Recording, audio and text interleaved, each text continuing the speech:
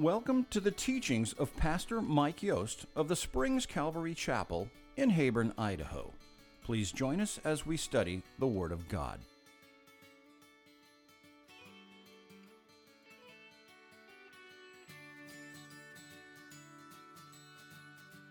Well, good morning, y'all. You made it out on this frosty morning. I guess Thanksgiving has come and gone, and winter is here, full on. Usually it starts off with a little skiff of snow, frost on the lawn. Not this year. Woohoo! Glad to see you all out. We did put a note in the bulletin. It went out on Facebook, just in general, so that you know our policy here at the Springs is that we will keep the doors open. We will have services here. We've got people that live within blocks of the church who can walk through a blizzard and get here. But for others, and I recognize it can be really difficult getting out in this weather. Some of you don't have vehicles that can even make it through the streets on some of the days that we had this last couple days. And so I don't want you to feel that you have to get to church. Somehow God's going to be mad at you if you don't make it. If it's not safe and you're not comfortable traveling, it's fine to stay home.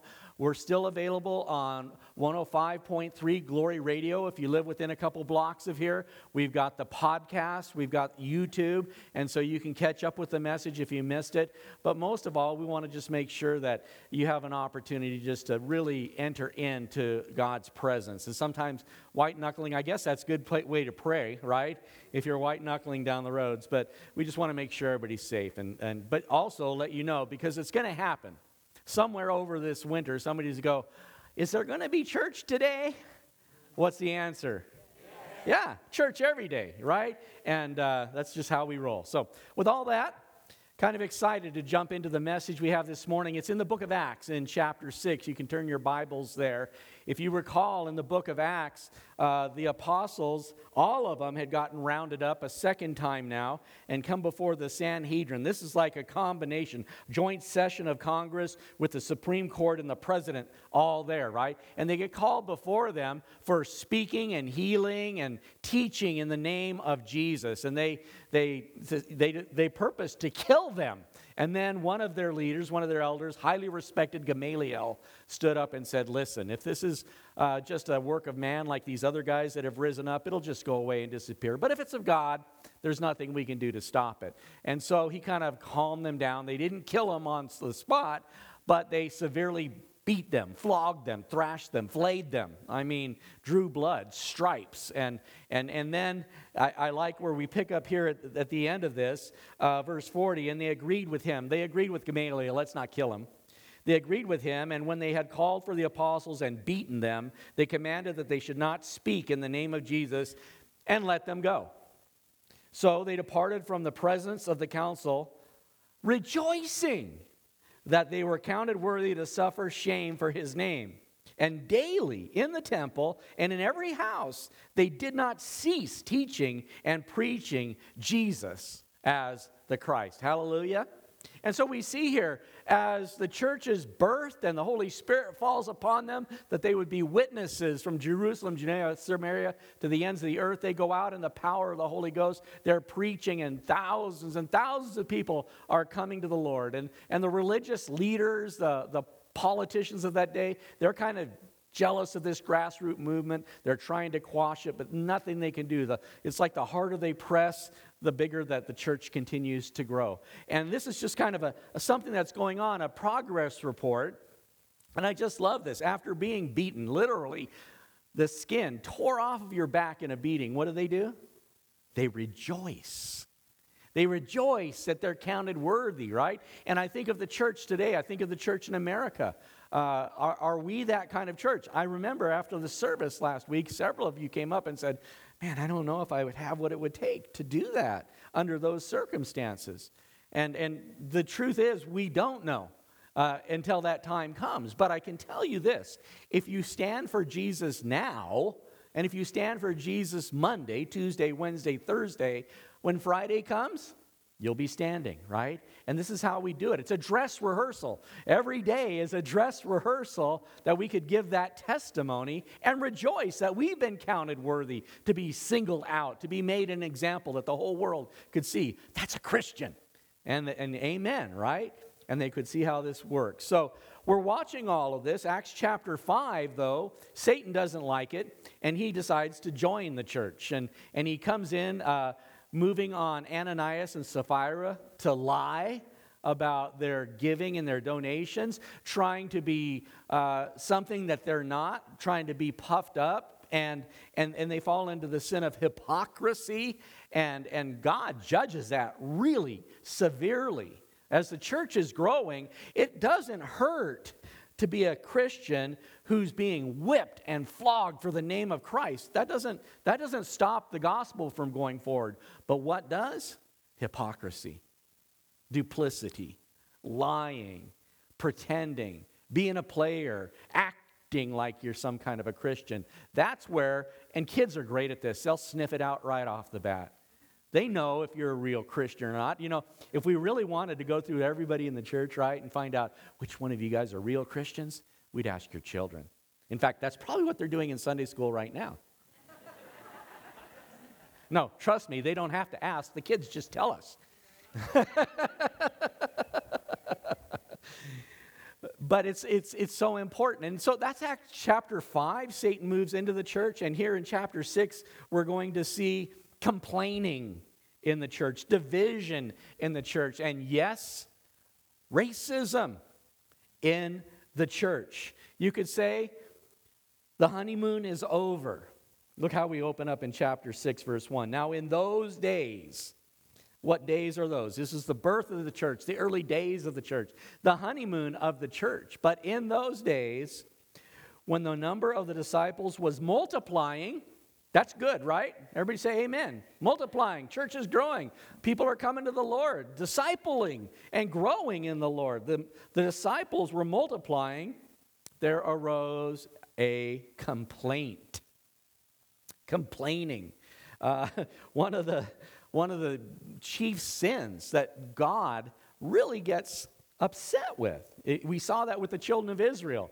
As they were set free from bondage in Egypt and traveling on, and they started murmuring and complaining, and God says, because of this, you're not going to enter into my rest. And they did circles in the desert for 40 years till they died. Why? Murmuring, complaining, unbelief, discord, lack of unity, and all of these things. The testimony they were supposed to be in the world was being tarnished, if not just completely destroyed by their behaviors. But here we are now, book of Acts. Church is just weeks old. It's still a baby church. In those days, when the number of the disciples was multiplying, there arose a complaint against the Hebrews by the Hellenists because their widows were neglected in the distribution. Okay? Remember, rewind back to chapter 5, the end of chapter 4. Barnabas, he's selling everything.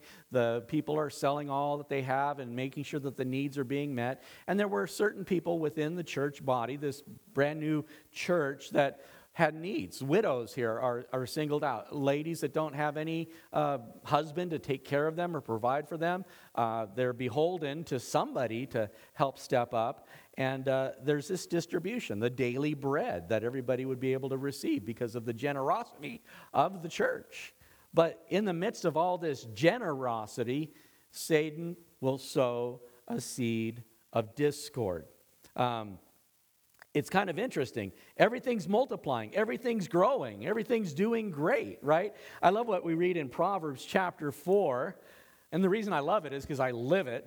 Dallas is always quoting it to me just to remind me in case I forget. Verse 4 of Proverbs 14, where no oxen are, where there aren't any oxen, where no oxen are, the trough is clean. But much increase comes by the strength of an ox. In fact, so what we got here is a messy manger, a dirty stall, right? If you're going to be doing ministry, the church is doing ministry, the church is multiplying, the church is discipling, things are going great, it's a hot mess. And that's the way it's supposed to be. And this is one of the things that I find difficult for a lot of Christians, especially some who have been raised in the church their whole life. You can come to churches that are just fine-tuned. They just run. They hum right along. Everything's perfect, decent, and in order. And all the same people that have been going there generation after generation are there. And they all know when to stand up, sit down, rah, rah, rah. Everything goes just according to clockwork. But you look and you go, how many baptisms have you had? Man, we just had 8 last week out at the ranch, and I say we're part of that. You guys get credit for some of that. Of course, there's people who are going out there and leading worship and teaching and all, but it's all part of the outreach of this church, what's going on out there. And you can look at churches and there's nothing going on. The stall is clean, right? Spick and span. You could eat in that manger. Well, you should be able to eat in a manger, right? But here we've got this mess going on. Also, in Proverbs chapter 6, since I'm over at Proverbs, another passage that comes to mind in the middle of all of this, God speaking says, 6 things the Lord hates, yes, 7 are an abomination to him. And we're going to look for these things as we go through the book of Acts. We look at the early church, we look at the believers, and we look at some of the places they fall short. Sometimes looking into that mirror can help us recognize where we need to do a little tune-up. 6 things the Lord hates. Yes, 7 are an abomination to him. A proud look, a lying tongue. We've already seen these things in Acts. Hands that shed innocent blood. This is what the Sanhedrin wants to do. They want to kill him. A heart that devises wicked plans. Well, let's just beat them and tell them not to speak in the name of Jesus. Feet that are swift in running to evil. A false witness who speaks lies, and one who sows discord amongst the brethren. God hates one who sows discord amongst the brethren. Just know this. If you're gossiping, if you're passing on lies, if you're saying negative, derogatory things about one another, you're not on God's happy side.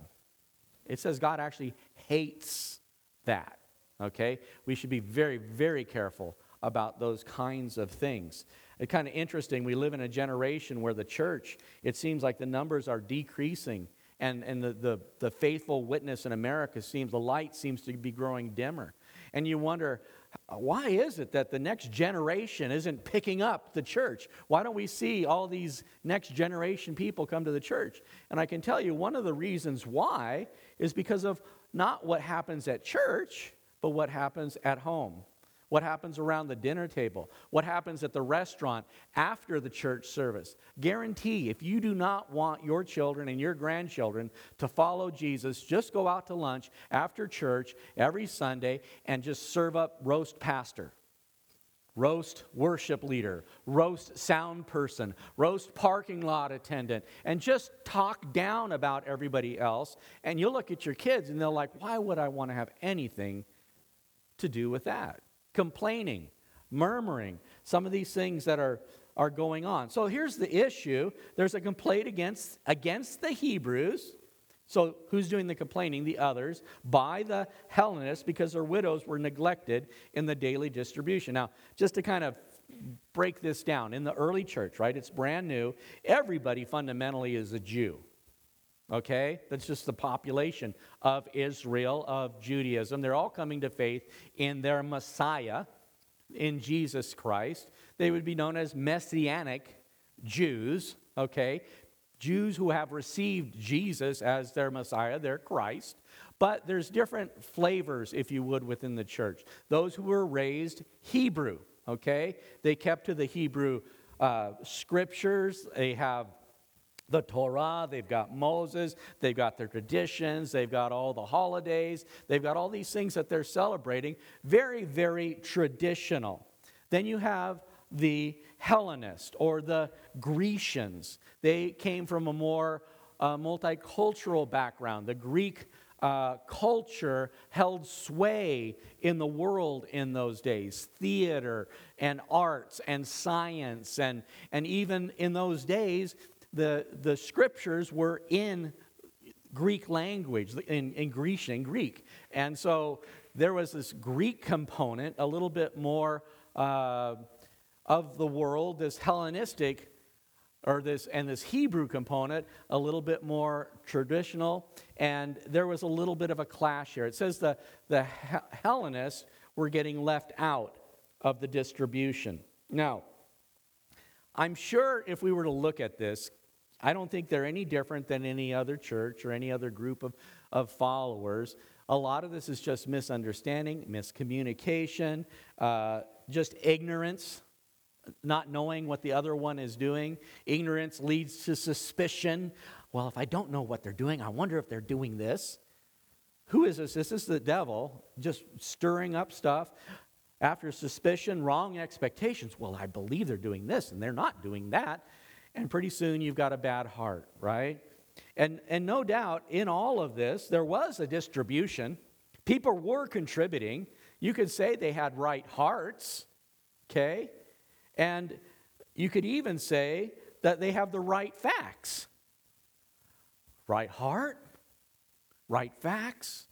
You could say they were right. You could say they were dead right because they didn't have the Holy Ghost. They didn't have the love of God. They didn't have the unity of the Spirit. They weren't concerned to dig in and find out what's the solution, what's the situation, how are we going to go about fixing this. And they needed to get the whole story, right? The Hebrews, they tended to be more traditional, probably more like somebody raised in the church. If you're raised in the church, you understand what's going on here. And then the Hellenists, they probably leaned a little bit more less traditional. You could even, and the Hebrews, the traditionalists would call them sacrilegious. Don't they know that's not how you dress when you come to church? Don't they know that you're supposed to stand up at this part or sit down at that part or raise your hand or be, don't they know that? No, they don't. Okay? One of the things, if you come to the Springs Calvary Chapel very long, it's been our purpose from day one, ground zero, coming into Mini-Cassia, coming into Southern Idaho, looking at 55 churches on the books. As Cheryl and I moved here in 2012, started the church, out of the 55, we decided not to be like one of those. They've already got one of those. We set out to be a church for the unchurched. The ones who weren't welcome at church, the ones who wouldn't go to church, because if they did, the roof would come in on their head, right? And they didn't know what this church stuff was all about. And it was our goal to introduce them to the Jesus who loved them and died for them and gave of himself for them, that they could live a pure, hopeful, happy life. We wanted to make sure that message got out. And so guess what? It started working.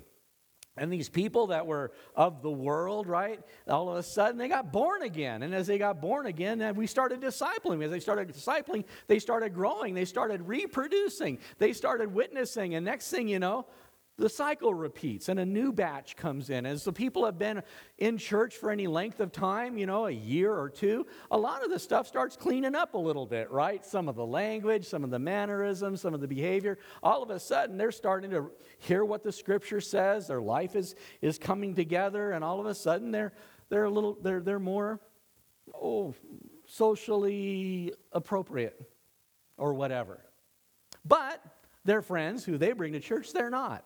And one of the things about a situation that we've got going here where we invite the unchurched is there's always, listen, make sure you catch this, there's always going to be people here that just don't know what you know.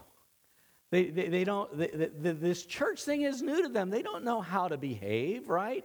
And if they come in and drink 10 cups of coffee, then they got to get up and go to the bathroom 10 times in the service. It's like, back off on the coffee. Wait till afterwards. We got cookies to go with it. You don't have to get up in the middle of the service. If you do, you kind of be discreet. Little things like this, right? And that's not to pick on anybody. You got to go to the bathroom. Go to the bathroom. But you're here to worship God, to hear the Word of God, to praise God, to pray to God, to be with God's people. That's what we're here to do. And we don't want to become a distraction to others who are here to do that same thing. We certainly didn't come here to draw attention to ourselves. We want everybody's attention on God. And so it's a continuum, right? And this is going on. But here in the church, the Hellenists, the Grecians, the one people group in the church feels like they're getting left out. You can see, what is Satan doing here? He's playing the race card. It's been around for as long as you can imagine here. And it says, look at how this is worded here. It says, when the disciples was multiplying, there arose a complaint against the Hebrews. You could write in here, because this is satanic, you could write in here, anti-Semitism. You might have heard about that in the news lately. Satan hasn't stopped playing that card. It's one of his favorite cards, the race card, and anti-Semitism. And here it is in the church. Okay, I get it that it's out in the news. I get it it's out on the university campuses. I get it that it's out in the streets, but that should never be in the church. There should be no hate for any people group, whether it's Palestinian, Arab, Jew, American. They'll know you're my disciples by their hate of those wicked ones. Is that how it goes? No. They'll know you're my disciples by your love one to another. And this is something that, this is a gift of the Holy Spirit. Apart from the Holy Spirit in the natural man, and this is what's happening, they're falling into these, this problem. So what are we going to do with it? Verse 2, then the 12, those are the leaders, okay, the 12 apostles. The 12 summoned the multitude of the disciples and said, it's not desirable that we should leave the word of God and serve tables. Listen, we've got a lot on our plate trying to manage this. Now, at this point, the church is thousands and thousands, possibly by this point, moving up towards 10,000 new converts in a church that's weeks old. Can you imagine trying to supervise that, trying to coordinate that? Talk about herding cats. That would just be crazy, right? And they're like, okay. And neener, you know, they're not doing that. Neener. It's like, oh, they. I'll tell you. When I first became a Christian, I loved the Bible, I loved the Lord, I wanted to study it, I wanted to share it, I wanted to teach it, and I went through all these things. And over the years, people at some point would say, well, you ought to be a pastor. And I'm like, no thanks, not interested. I'm happy to teach, I'm happy to serve, I'll clean toilets, just don't make me deal with people. They're messy, right? And it's just, at any rate, this is what they're doing. It's like, it's not good for us. We can't jump in with that. We have to keep our hand on the wheel. Somebody's got to drive this thing. So the 12 summoned the multitude and said, it's not desirable that we should leave the word of God to serve tables. Not leave what? Not leave what? The word of God. This is the heart. This is the soul. This is the fundamental job of a pastor, teacher, elder in a church, is to bring forth the Word of God. That's what I find myself doing this morning, bringing forth the Word of God. There's a lot of other things that I can be busy at doing at the church here. In fact, I have been busy doing a lot of other things. But if I showed up this morning and said, oh, I'm so tired, and tell you what, shoveling all that snow, changing the filters, cleaning the toilets, I just didn't have time to study and prepare a message for you. God bless you. What kind of church would we be? And I did that repeat. I would imagine some of you would find a different place to go on Sunday, right? Because you and I, all of us, we come to hear the Word of God. This is our compass. This is our guiding light. This is the thing we need. A lot of us come not just on Sunday morning. We come on Tuesday, or we come on Wednesday, or we come on Friday, or we come whenever the church doors are open, because we need direction and guidance. We're trying to grow in the Lord, and we're trying to know the Lord. And this comes through the Word of God. And it's not desirable that these leaders, these teachers, would leave the Word of God to take care of the other matters. Does that mean that the other matters don't matter? Of course they matter, okay? They're very important. But they said, it's not desirable that we should leave the word of God and serve tables. Therefore, brethren, seek out from among you 7 men of good reputation, full of the Holy Spirit and wisdom, whom we may appoint over this business. But we will give ourselves continually to prayer and the ministry of the word. This is wonderful. You know, I think it's interesting, and I don't know, maybe I haven't figured it out yet, but when I was a kid, I thought, oh, that preacher, because I'd go to church on Sunday, and he would always tell stories of golfing, because he liked to golf, at least in the church I went to. And I thought, that must be the greatest job in the world. You show up, you got 2 hours on Sunday, and the rest of the week you golf, because that's all you talked about. And I thought, that must be the greatest job in the world, only to find out just having time to minister to prayer and the word, that's a full-time job in itself. There's so much that goes on in this church, and yet there are all kinds of other things that need to be taken care of. In your bulletin, you got this handout. It's a thank you. It's Thanksgiving week, and it's time, once again, that we stop and we say, thank you for all the people who step up and serve in this church. And there is so much going on. One day, we were talking about, I looked at the church directory, and I'm trying to figure out what's going on in this church. Well over 85% of the people that I could think of or that I saw in the directory were doing something in the church. There's just hands-on servants in the church. And it's amazing here, going back over the events, Church in the Park, that takes a lot of work, right? And if you've been involved in that, thank you for doing that. I can't do that myself. Not even one church can do that. It takes all churches to do that. Family camp, another huge endeavor. Baptisms, and we had a bunch of them this summer. Man, that takes people to coordinate it, to get it all together. The ladies' conferences, the men's camp, and the breakfast. There are people that are up early. They're preparing weeks ahead. They're getting the decorations and the food bought, the menu plan, the cooking, the cleanup afterwards, the youth camps, concerts that we've had, ladies' retreat. Every one of these, any single one of these would be enough for any one of us to go, oh, glad that's over. And you look at the calendar, and then what's next week, right? King's Kids kickoff.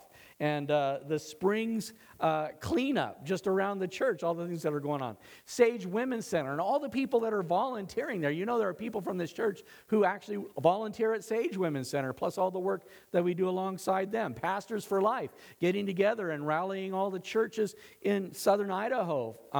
Truth and Treat, that was a huge success. It was so fun. Hundreds and hundreds of people got the gospel. Food bank donations, we're finished collecting those. I saw a couple more cases coming in. Thank you very much. You can always take your donation straight to the food bank, right? You don't have to necessarily bring it here, but we were trying to speed up the process. Idaho Chooses Life and the dinner that's coming up this next week, and an opportunity once again to support all of that, but the work that goes in.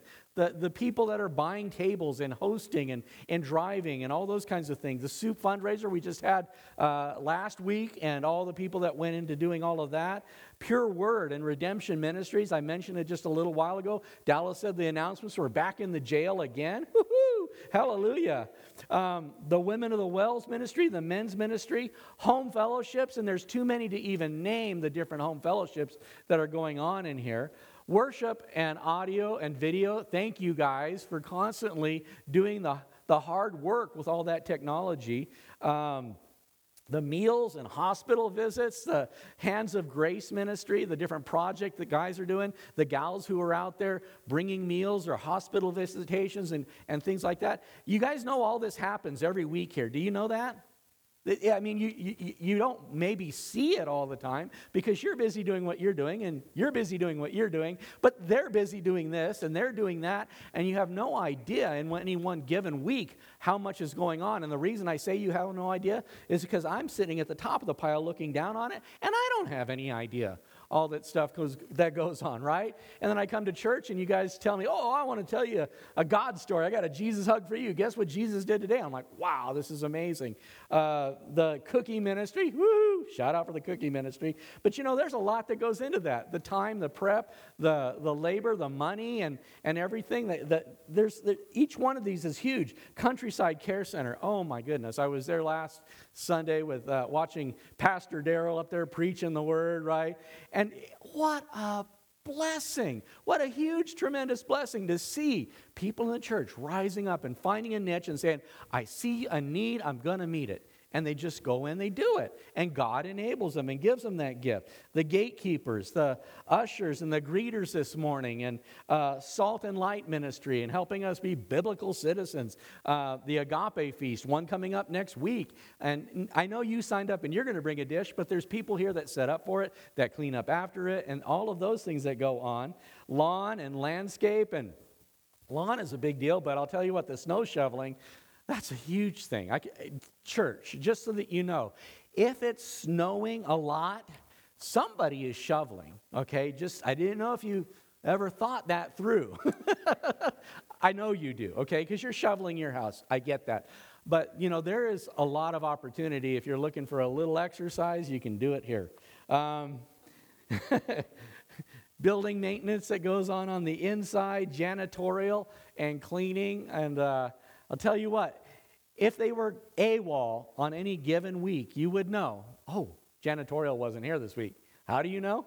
It shows, okay? The office ministry and all that goes on in there, prayer ministry. Thank God for all of you that show up on Wednesday nights at 5:30 and pray for this church. And I know that's just one. That's a regular ministry, but all the home fellowships, all you people that are going out to lunch afterwards, you can use this as a prompt to help you pray. Oh yeah, there's a whole bunch of ministries at the church I can be praying for. Maybe I'm not participating, but I certainly can lift them up in prayer. The giving ministries and the generosity of this church, again, it's overwhelming to me how God has taken a bunch of ragtag folk like, well, me, not like you. You're not ragtag, you're all that. But a lot of us, and look what he's done. I mean, it's just absolutely gobsmacking. Board members, thank you for your diligence in all of this. All the things that you bring forward to this church, it's amazing. And I know if I've left somebody out or I've left one of your ministries out, I apologize. I know I have, because there's just so much that goes on here. Well, this is what's happening. The church is multiplying, disciples are growing, the leadership is going, man, I can't take care of that. It's too much. And so what do the Hellenists do? They come up and they go, you know what? You ought to do something about that bread distribution. I've got a little thing I always joke about. Some of you that are close to me know the you oughtas, okay? There's everywhere you go. I learned this in 6th grade because the students would always tell me, Mr. Yost, you ought to do this. Mr. Yost, you ought to do that. And I'm like, I'm glad that you can see all my deficiencies and all the opportunities we have to improve here, but just telling me what the problem is doesn't get her done. You have no idea, for starters, how busy a person might be. The best thing to do, and this is what I always encourage people, again, thank you for all that you do to make the church the way it is, but if you see a need, it's okay to come and say, you know what? I see a need. I've got an idea. Let's fix it. If you come up to me and say, I see this, I'll say, that's wonderful. How can we help you make that happen? It's my belief, okay, Christian, endowed with the Holy Spirit, it's my belief that if God has shown you a deficiency, a need, an opportunity, then that's yours. He showed it to you. And all you have to do is step and say, I see an opportunity. Is there any way that I can help get this done? And we'll take all the resources and we'll marshal everything that we've got at the church to help you minister in that way, okay? Not completely, not entirely, right? We've got to figure out how to juggle it all. But at the same time, rather than just saying, you ought to do this, just kind of think of how can we be part of the solution? Well, this is the issue in this church. There's this business of, well, they're not getting enough. Well, they come up with an ingenious solution. I love it right here. It says, We shouldn't leave. We have to dedicate ourselves to prayer and ministry of the word. Verse 5, and the saying pleased the whole multitude. They're like, yes, amen. We really need those teachers, preachers, prayer warriors. That's essential. Please don't stop praying for me. Please don't stop preaching the word. We need that. It pleased the whole multitude, and they chose, and there's a list now of these 7 guys. Stephen, and look at how they describe him. A man full of faith and the Holy Spirit. How can you not like a guy full of faith and the Holy Spirit? I wonder how they picked him. It's obvious. It's obvious. When you are full of faith and full of the Holy Spirit, people know. You probably look around the church right now. You come in, you look and you see different people and you're like, wow, look at that guy. Look at that gal. Look at that. And you recognize them. They just stand out from the crowd. It's hard to find in this church because there's pretty much all of you is that way. It's like, but full of the Holy Spirit, and faith in the Holy Spirit, and Philip. And notice, we're going to see Philip come up again in chapter 8. We're going to see Stephen come up again in chapter 7. God's just picking them out of the crowd, and this is the first step into ministry for them.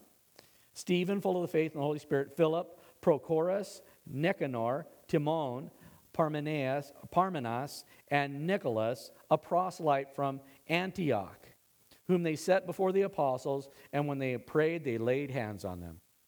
They made a public acknowledgement, this laying on of hands. We see it through the Scripture. It's just a way, it's a gesture that helps people, the group, just like we dedicated this morning, you lay hands, and that just says we're all in this together. The elders looked at these guys, and it's like, wow, this is a good group of guys. They're full of faith, the Holy Spirit, and they laid hands on them. And so they acknowledge, okay, these are now your leaders. In the New Testament, we'll see this developed into a term known as deacons. Okay? A deacon is somebody who has a job, a specific duty. We have people here at the church. It's their role. It's their ministry to clean. It's their ministry to greet. It's their ministry to bring cookies. It's their ministry to teach Sunday school. It's their ministry to keep the books. It's their ministry to, and you go on down the, and that's their ministry. We acknowledge them. We recognize them. In fact, on the back of the bulletin, you'll see a whole bunch of phone numbers, people's names here. These are people that are in charge of ministries. We would call them deacons or deaconesses. And this is an idea of people who have risen up and they've met a need.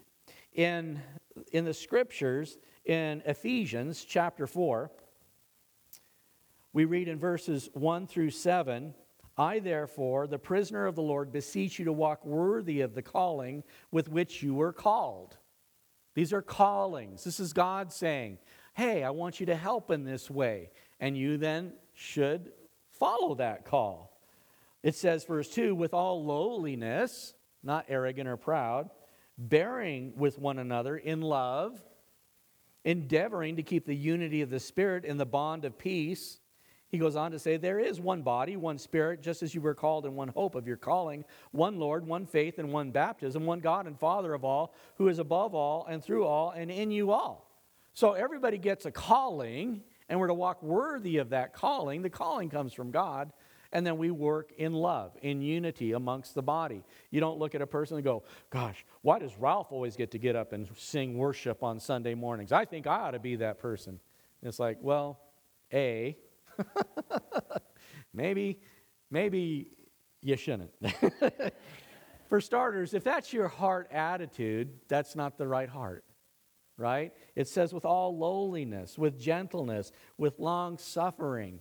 Anytime we're called into that ministry, we should do it as John the Baptist would say, that I would decrease, that he might increase. That people wouldn't even know who I am. They wouldn't even know who cleaned the toilet.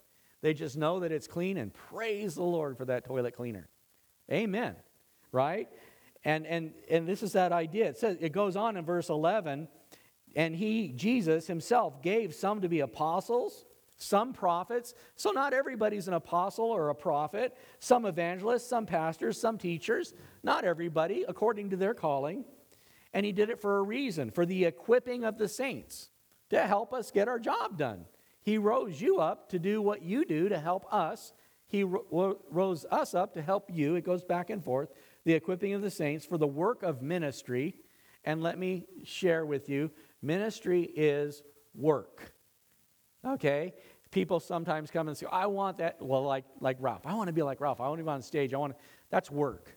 That's hard work in preparation and being gifted and talented. And you don't just get up and sing on Sunday. You've got to sing all week long. You want to play guitar? You got to practice all week long. You won't have the calluses. You can't get her done. You have to be dedicated to this. It's work. Ministry is work by definition. The work of the ministry and the edifying of the body of Christ. But it's a gift. It's a calling. God brings and puts these people in position in the church so that the church can prosper, just like we see these 7 saints that have now stepped up to the plate. Interesting thing about them, we can't say this for certainty, but we can look at those names, and all those names here in the early church, these are all Greek names. They're not Hebrew names. And it's like, wow, we got a problem. The Hellenists, the Greek women, the widows, are complaining they're getting overlooked. How are we going to fix this? Let's get a bunch of Greek guys. They will recognize the Greek widows, and they won't get neglected. And so the job, the calling, it all matches with the gifts and talents that everybody has. But again, full of faith and of the Holy Spirit going on. In Romans chapter 12, we again see the Holy Spirit in action in the church. It goes on throughout the New Testament. But in Romans chapter 12, at verse 3, Paul says, "For I say, through the grace given me, to everyone who is among you, not to think of himself more highly than he ought to think, but to think soberly, as God has dealt to each one a measure of faith." So you've got a gift, you've got a job, you've got something to give. Praise God for that. But don't think too highly of yourself. But it does say in verse 4, "For as we have many members in one body, but all the members do not have the same function, so we, being many, are one body in Christ, and individually members of one another. Having then gifts differing according to the grace that is given us, let us use them." And then it starts listing. If you got the gift of prophecy, let us prophesy in proportion to our faith. Or ministry, which is serving. The gift of serving, just helping out. Can I take that trash out? If the gift of ministry, then in ministry. He who teaches, do it in teaching. He who exhorts in exhortation, who gives with liberality, he who leads with diligence, and he who shows mercy with cheerfulness. This is a gifting, a calling of the Lord, and he gives you the tools that you need to get it done. Finally, in 1 Corinthians, in chapter 12, we read in verse 4, there are diversities of gifts. They're not all the same. Y'all don't get the same package. I don't either. There are diversities of gifts, but it's all the same Spirit. There are differences of ministries, but the same Lord. And there are diversities of activities, but the same God who works all in all. But the manifestation of the Spirit is given to each one for the profit of all. And it goes and lists some of the gifts of the Spirit. Here we see these guys, Stephen, Philip, Prochorus, Nicanor, Timon, Parmenas, and Nicholas are men filled with the Holy Spirit. It says in verse 3, they have a good reputation, full of the Holy Spirit and wisdom. Not hard to figure out who they are. You're looking for a place in the church, you're looking for a role. Do you have a good reputation? Are you somebody we can put out there and show to the world?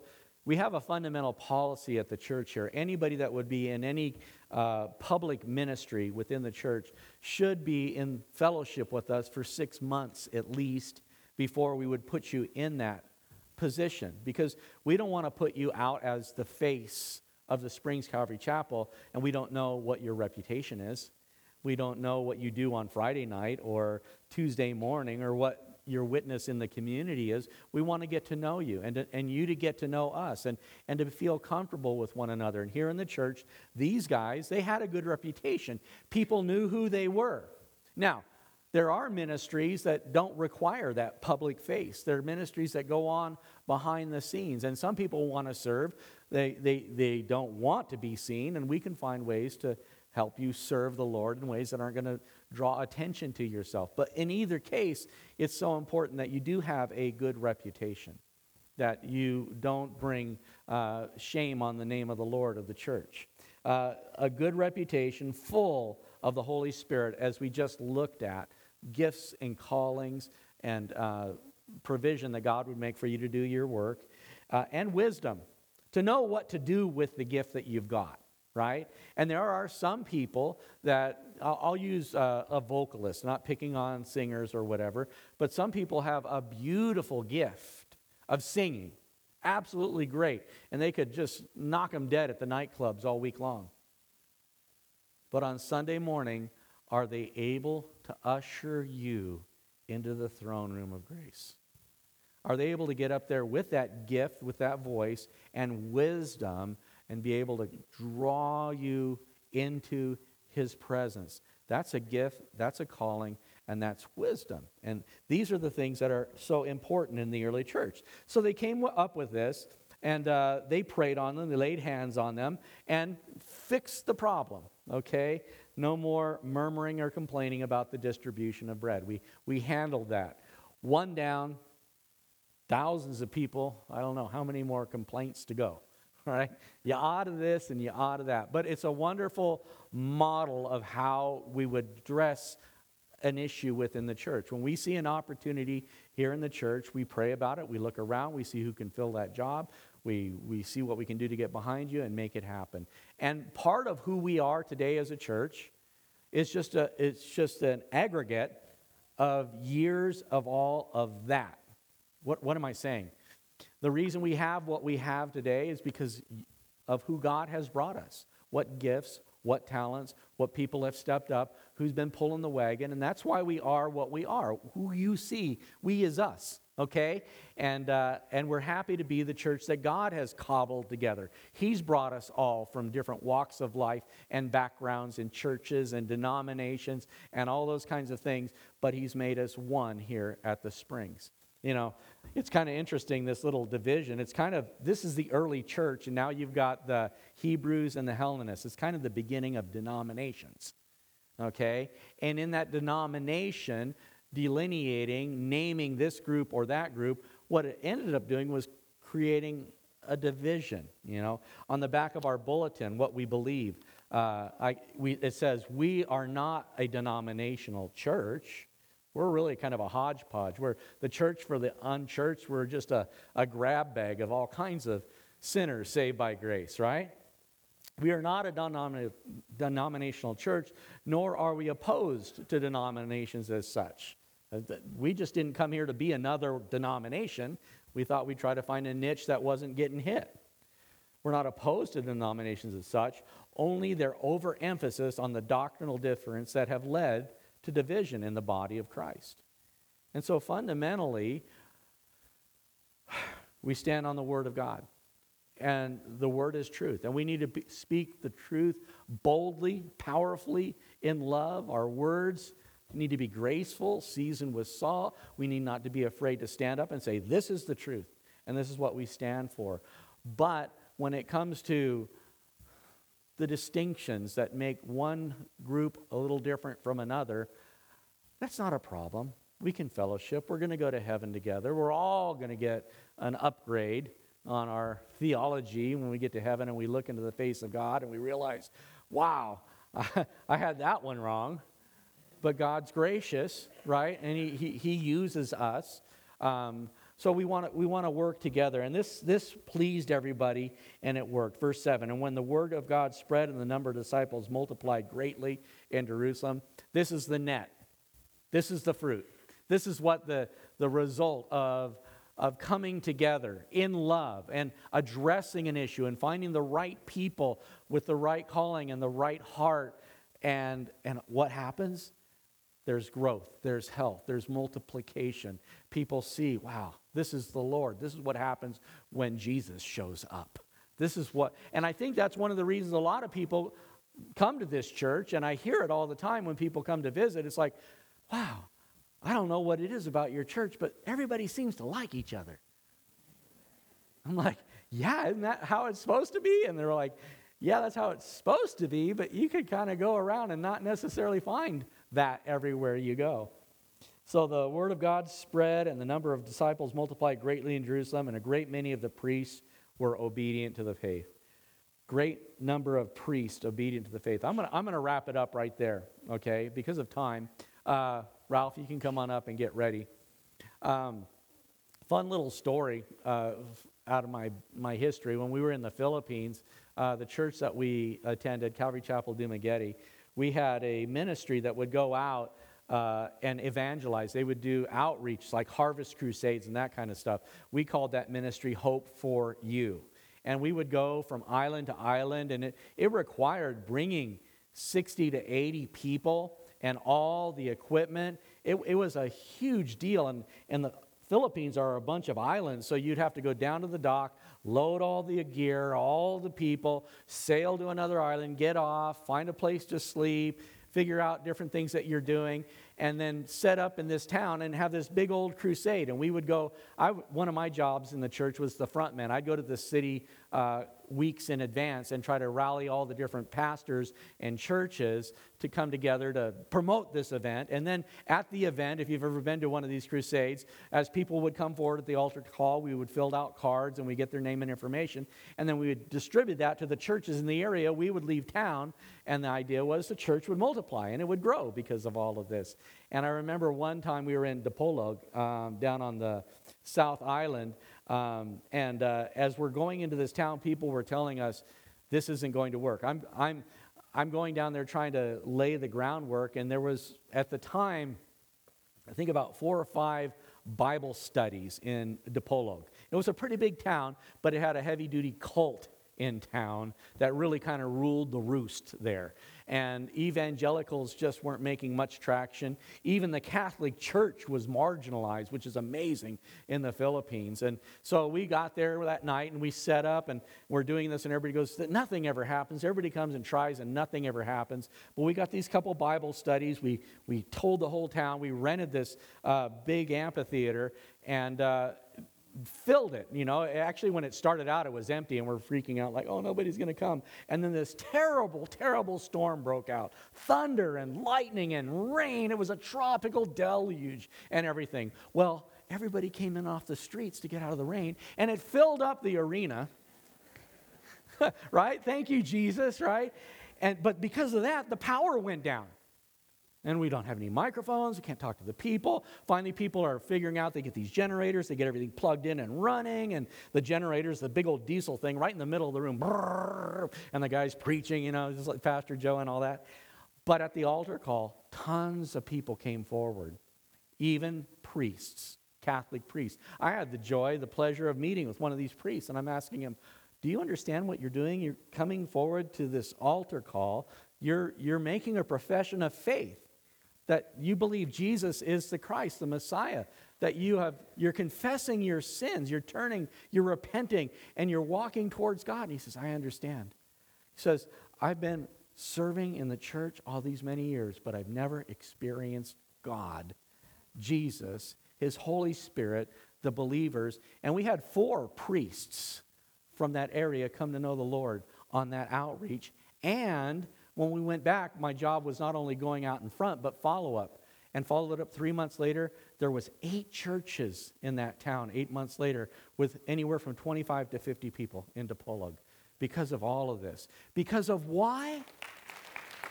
Yeah. Why? What's the point here? Everybody took their gift or their talent. I can't do much. I can pick up speakers and set them down and repeat all across the nation. And everybody took whatever talent, whatever calling, whatever thing it was, they contributed to the body, and the church multiplied and grew. And that's what's happening here. That's why I love to see this place filling up, even on a really cold, icy day outside. Why? Because Jesus is in the house. Amen? Father God, yes. Thank you, Jesus. Thank you for all that you have done in our life, the testimony, the stories we have, the thanksgiving that we can never stop thanking you for one another and for the opportunities and the fruit that you've produced here. We pray, Lord, going forward, knowing what you've already done and are doing in our lives, we're so excited to see what you're going to do tomorrow. Help us, Lord, just to stay in step with you, not to fall behind or run ahead, but just walk in your Spirit, walk worthy of your calling, anointed by your Holy Spirit, covered by your blood, and just going forward boldly proclaiming your word in Jesus' name. Amen? Amen. Thanks for joining us today. To learn more about the Springs Calvary Chapel, please visit our website at www.thespringscalvarychapel.org. Join us in person at the Springs in Heyburn, Idaho, or here on the podcast as we worship together in spirit and in truth.